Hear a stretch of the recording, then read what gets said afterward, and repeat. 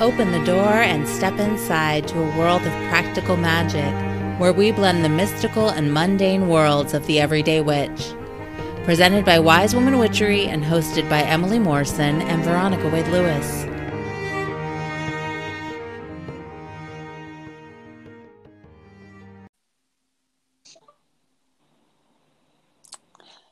Hello, and welcome to The Witch Next Door. I'm Emily. I'm Veronica. And this is episode 20.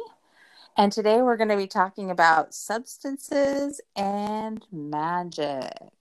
It's heavy. So it's totally heavy and triggering. So, the topic can be loaded, unintended. And so I just... That was bad. Sorry. That was so bad. I'm so sorry. But no, really, it can be a loaded topic. It can be something that can bring up a lot of feelings or opinions or whatnot. But I think it's an important one to address because it's something that does come up in the pagan community and in rituals and gatherings. So I think we should talk about it. So I also want to just say that this week, Veronica and I are trying a new medium for recording. So we're still using our regular platform. We're kind of doing it a different route, a circuitous route. So hopefully this will come through clearly. Hopefully. Right? We have been away from each other for so many weeks now using Zoom that this feels really trippy because I can't see Veronica. And normally I can. I know you so well, Emily. This is going to be okay. I know. Well, we have this amazing talk on the phone for many, many hours at length. So this should be fine as long as we can stay focused. Thank you. Okay. Yes, focused. Yeah, focused. So yeah, do you have a place you want to start, Veronica, or should I start? Yeah, well, I feel like we started, thinking about doing this podcast. We were talking about what magic is. And one of our past podcasts, we said, oh, magic is changing consciousness at will. Yes. And so that's kind of where we started even, how do you change consciousness at will?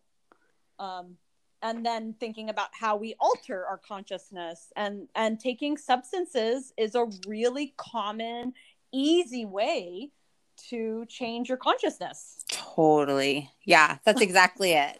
And we were talking about changing consciousness at will. And I think we even mentioned this in an earlier podcast.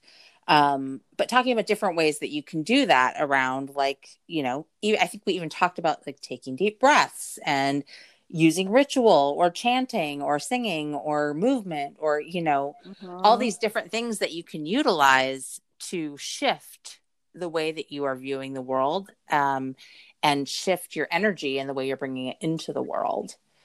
But I think the key component there is the words at will. Mm-hmm.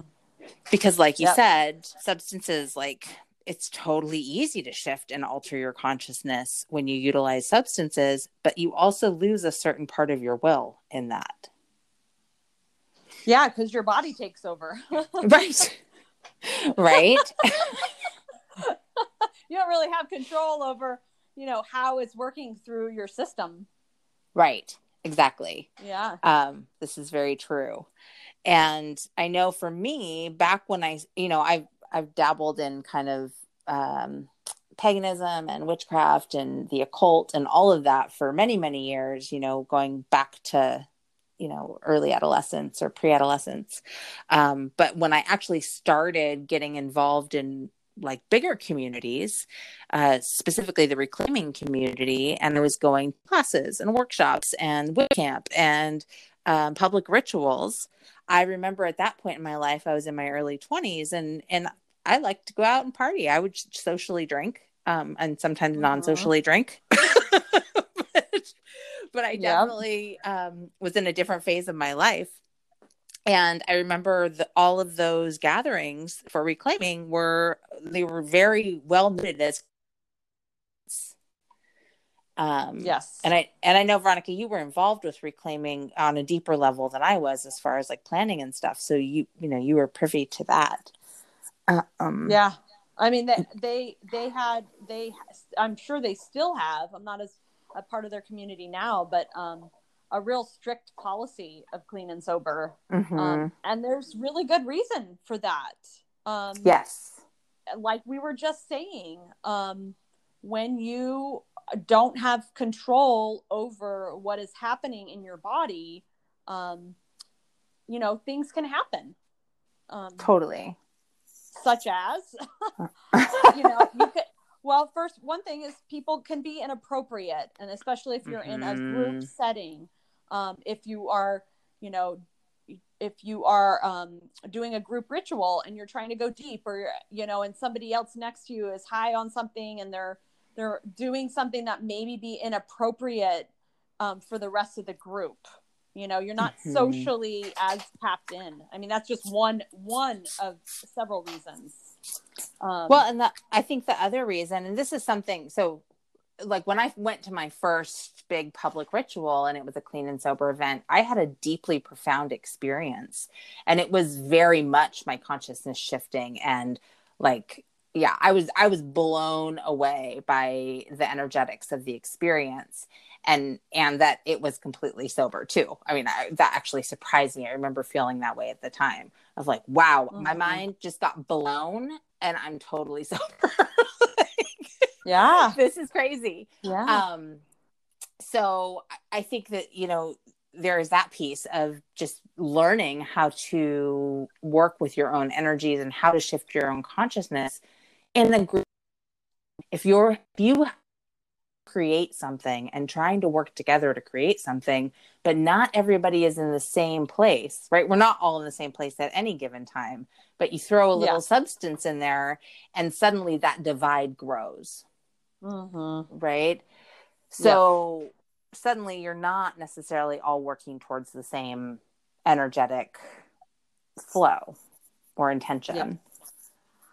Yeah. And in a group, you usually you come into a ritual with a group intention. And, you can all of a sudden, when you use a substance, most of the time in your own world. I mean, you may feel more extroverted depending on what, substance you ingest, but, you are essentially having your own inner experience that other people may or may not understand what's happening. Right. Totally. Yeah. And even though it can give you the illusion of being more connected, in many ways, it can also disconnect you more. Because if people aren't where you're at, again, there's that divide. Yeah.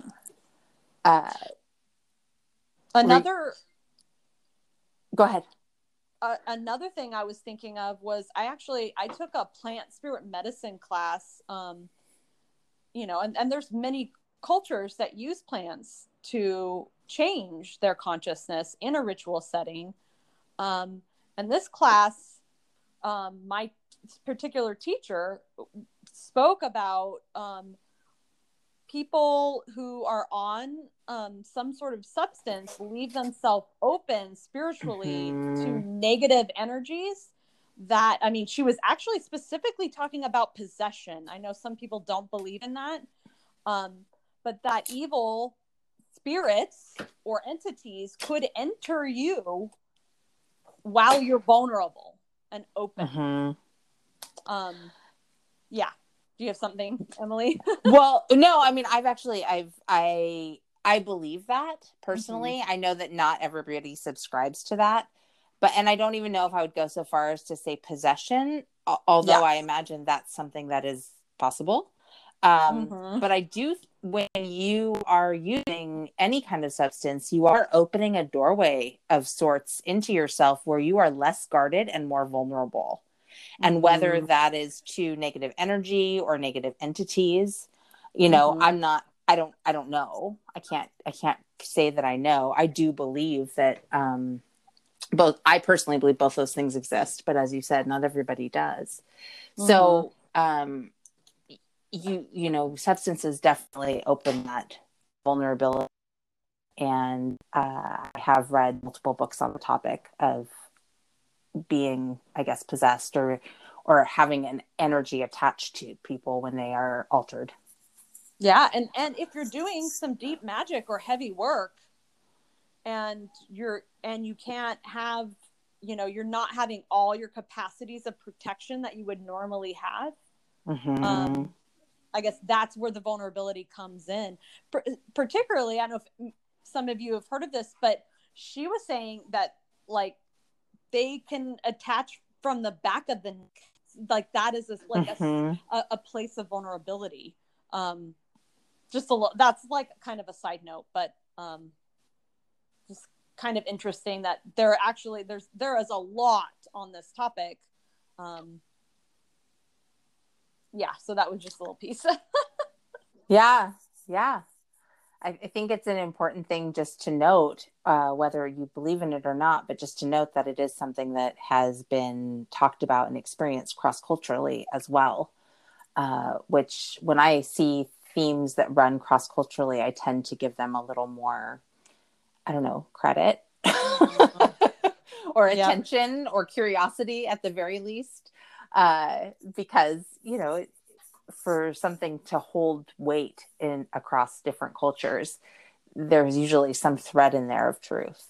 Yeah, some sort of evidence. Right.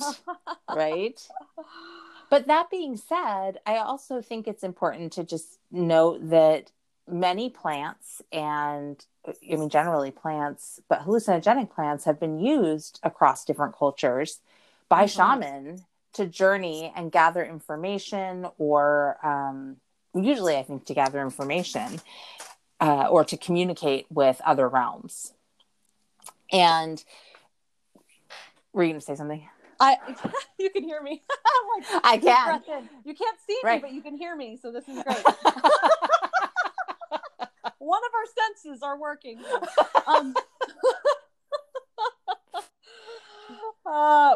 Something that I've read about, and something that is pretty kind of a neat thing is in the Nordic tradition, the yew tree is looked at as being the tree of life. Now they have done there's scientists or botanists really who have done research on the yew tree, and they have found that on a very hot day, the yew tree gives off a hallucinogen. So if you were to sit under that tree, you could start essentially hallucinating just by inhaling what the tree was exhaling. Oh, that's fascinating. And the yew tree, this tree of life that the Nordic tradition looks at, this is the tree that sends you to the 9 worlds. So if you think about when you are, on a substance and you travel different places, I mean, I'm not saying that that's actually really the only way that is, but that's kind of what they're saying, where that might be coming from, that you can travel using a substance, a plant, really. Right. Well, and you see this with peyote, ayahuasca, hallucinogenic mushrooms, that people have utilized these substances or these plants, or fungi, I guess. Mushrooms are fungus, not plants. But anyway, they've been utilizing them for many, many years. And often there are shamans who will lead people through journeys with these different plants and medicines. And, I think that so again, I'm going to just say this is my bias, but I think if you want to go down that road, it is always a good idea to find a guide. Somebody who knows about the plant or the fungus or the, whatever it is that you're going to be utilizing. Somebody who can hold the space for you, who is in their own clear state as they hold that space, or their own ritual space, so that, because you never know how things are going to affect you. Yep. And some people I've talked to people who've done different types of being, and some people will have these really life-changing, amazing experiences, and other people will have life-changing, really negative experiences. Yes. And I've known several people who've had like psychosis from partaking of different hallucinogens. Yeah. Yeah. I mean, I was going to share a little bit about my personal experience, because I felt it was very positive. I never had taken a hallucinogen plant in ritual, and we had a circle where we consciously set up the ritual, and there was a woman that was leading us, and it was a very conscious, it was a beautiful experience that we took medicinal mushrooms. And I was feeling a little sick physically at first, because it tends to do that to you. But I actually started eating ginger, another medicinal plant, and was able to actually commune with the plants. We were outside, and I had an amazing connecting experience with the earth, with my other circle sisters. And it's really the only time I've ever had that experience before. I've never taken any plants in ritual in that way, and I haven't since. But definitely from that experience, it was very positive. I felt like it was held very well. So yeah, it can, and I actually communed with the plant mugwort like I never have. And now that I have this deep connection with this plant, I have her in my garden, and I can still see the colors that I saw. Like I was seeing these beautiful, like magenta colors flowing like blood, like it was her blood flowing through the plant. And when I see her now, I can see that. So yeah, I feel like there's a lot of different experiences people can have, and I had a very positive experience with mine. I'm very grateful. Right. And like you said, it was held in a very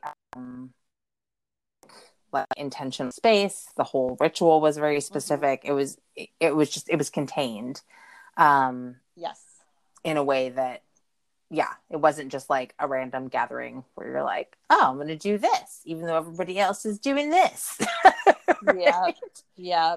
The flip side of that, though, so that's an example. It's a really good example of an intentional ritual that utilizes a substance as, basically the core of that ritual. Like the intention was to do this journey.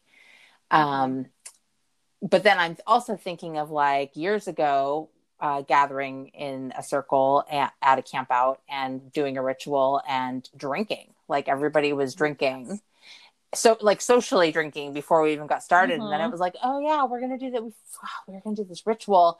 And we were like, so not present as we did our ritual. Honestly, to this day, I can't tell you what the intention was. We got batteries in the fire and they blew up. Like we just were not in our bodies. We were not together. We were together, but we just weren't on the same energy wavelength.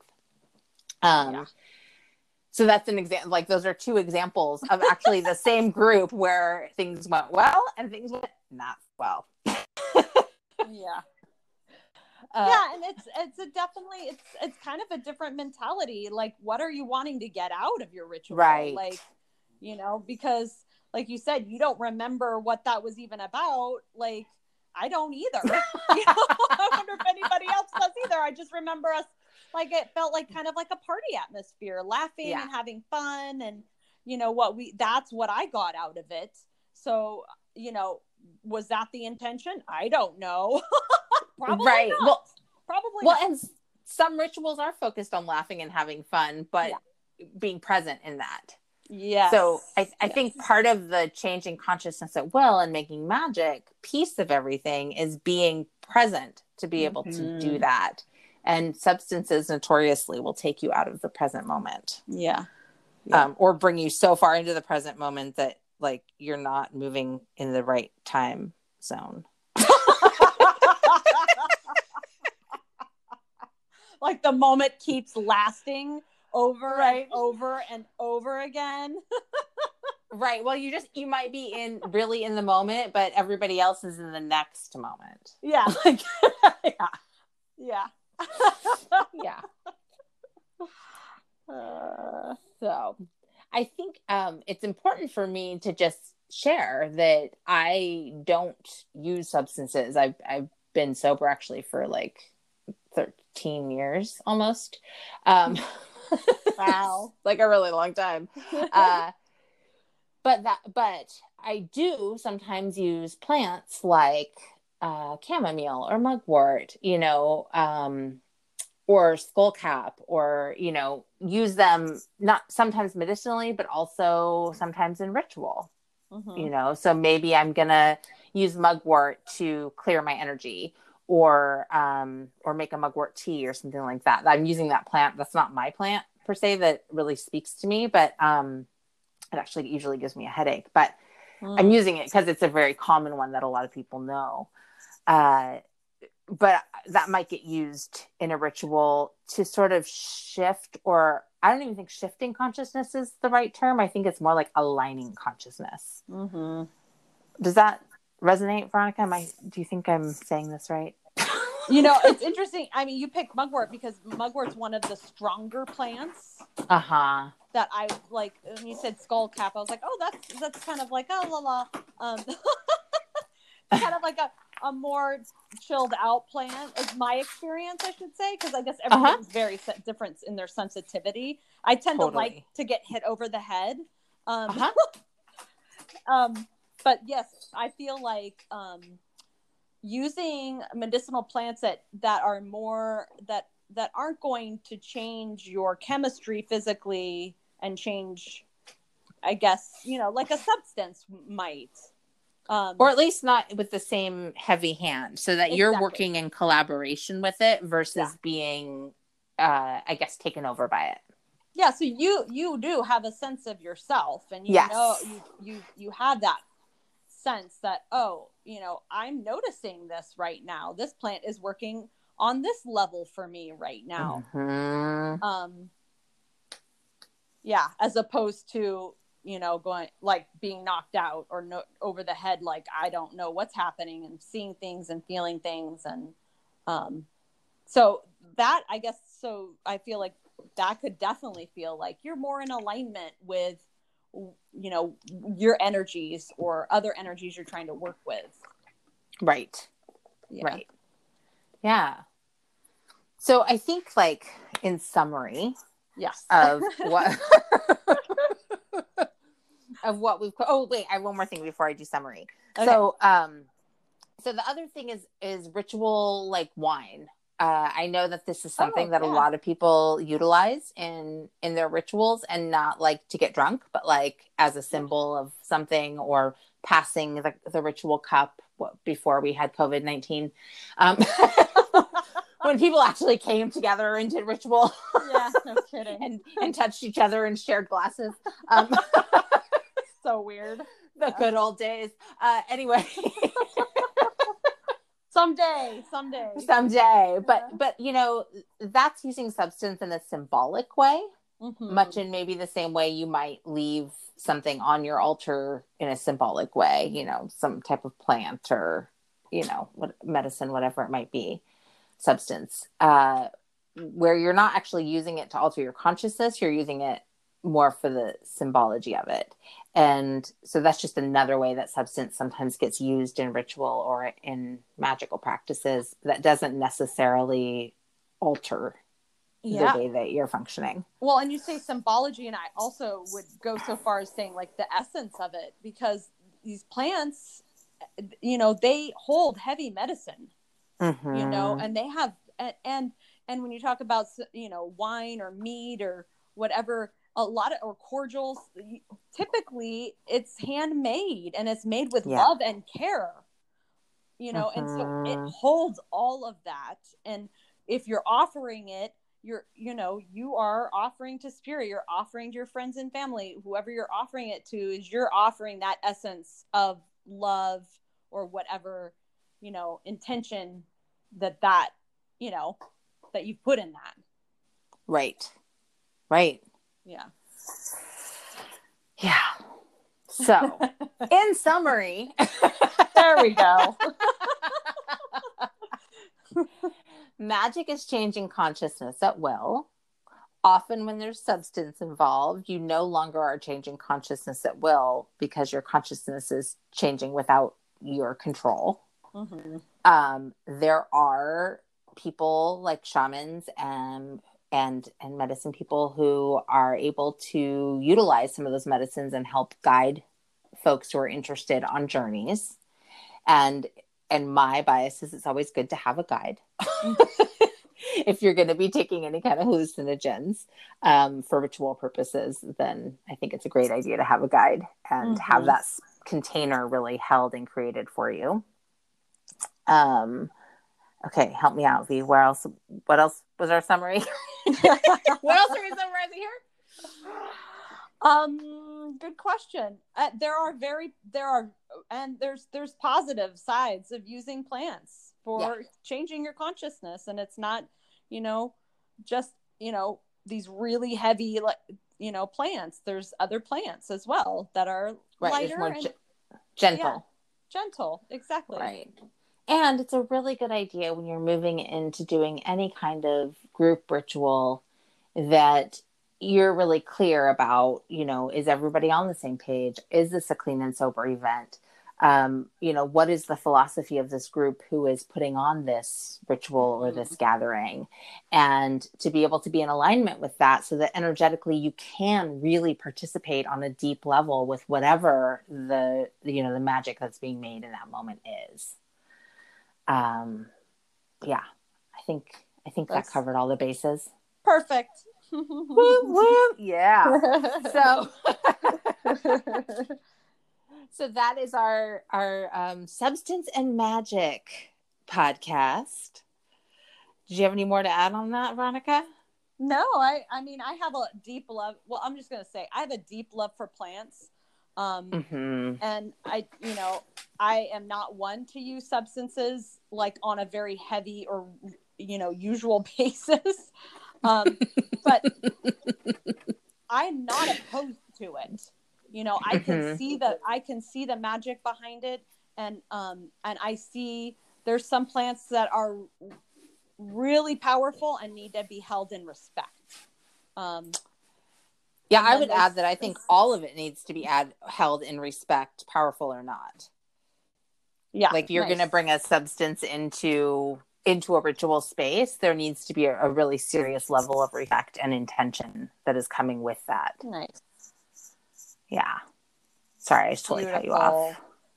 No, I totally agree with that. So that's just adding the topping.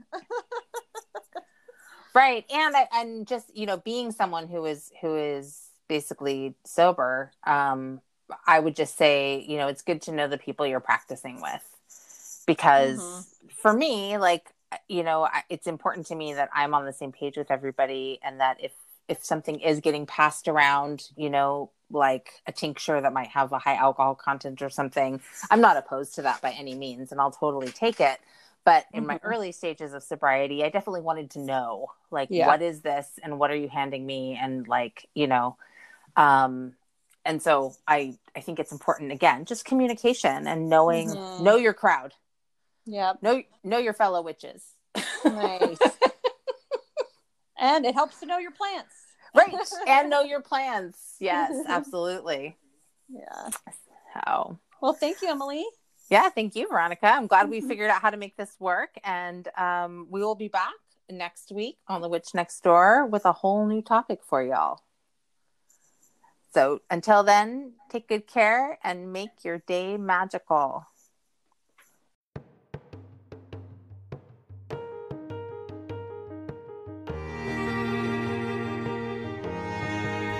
Thank you for joining us on The Witch Next Door. Join us next week as we explore more ways to make every day more magical. Can't wait?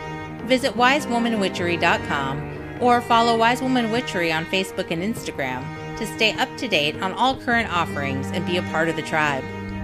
All episodes are created by Emily Morrison and Veronica Wade Lewis. Music written and performed by Gene Cornelius.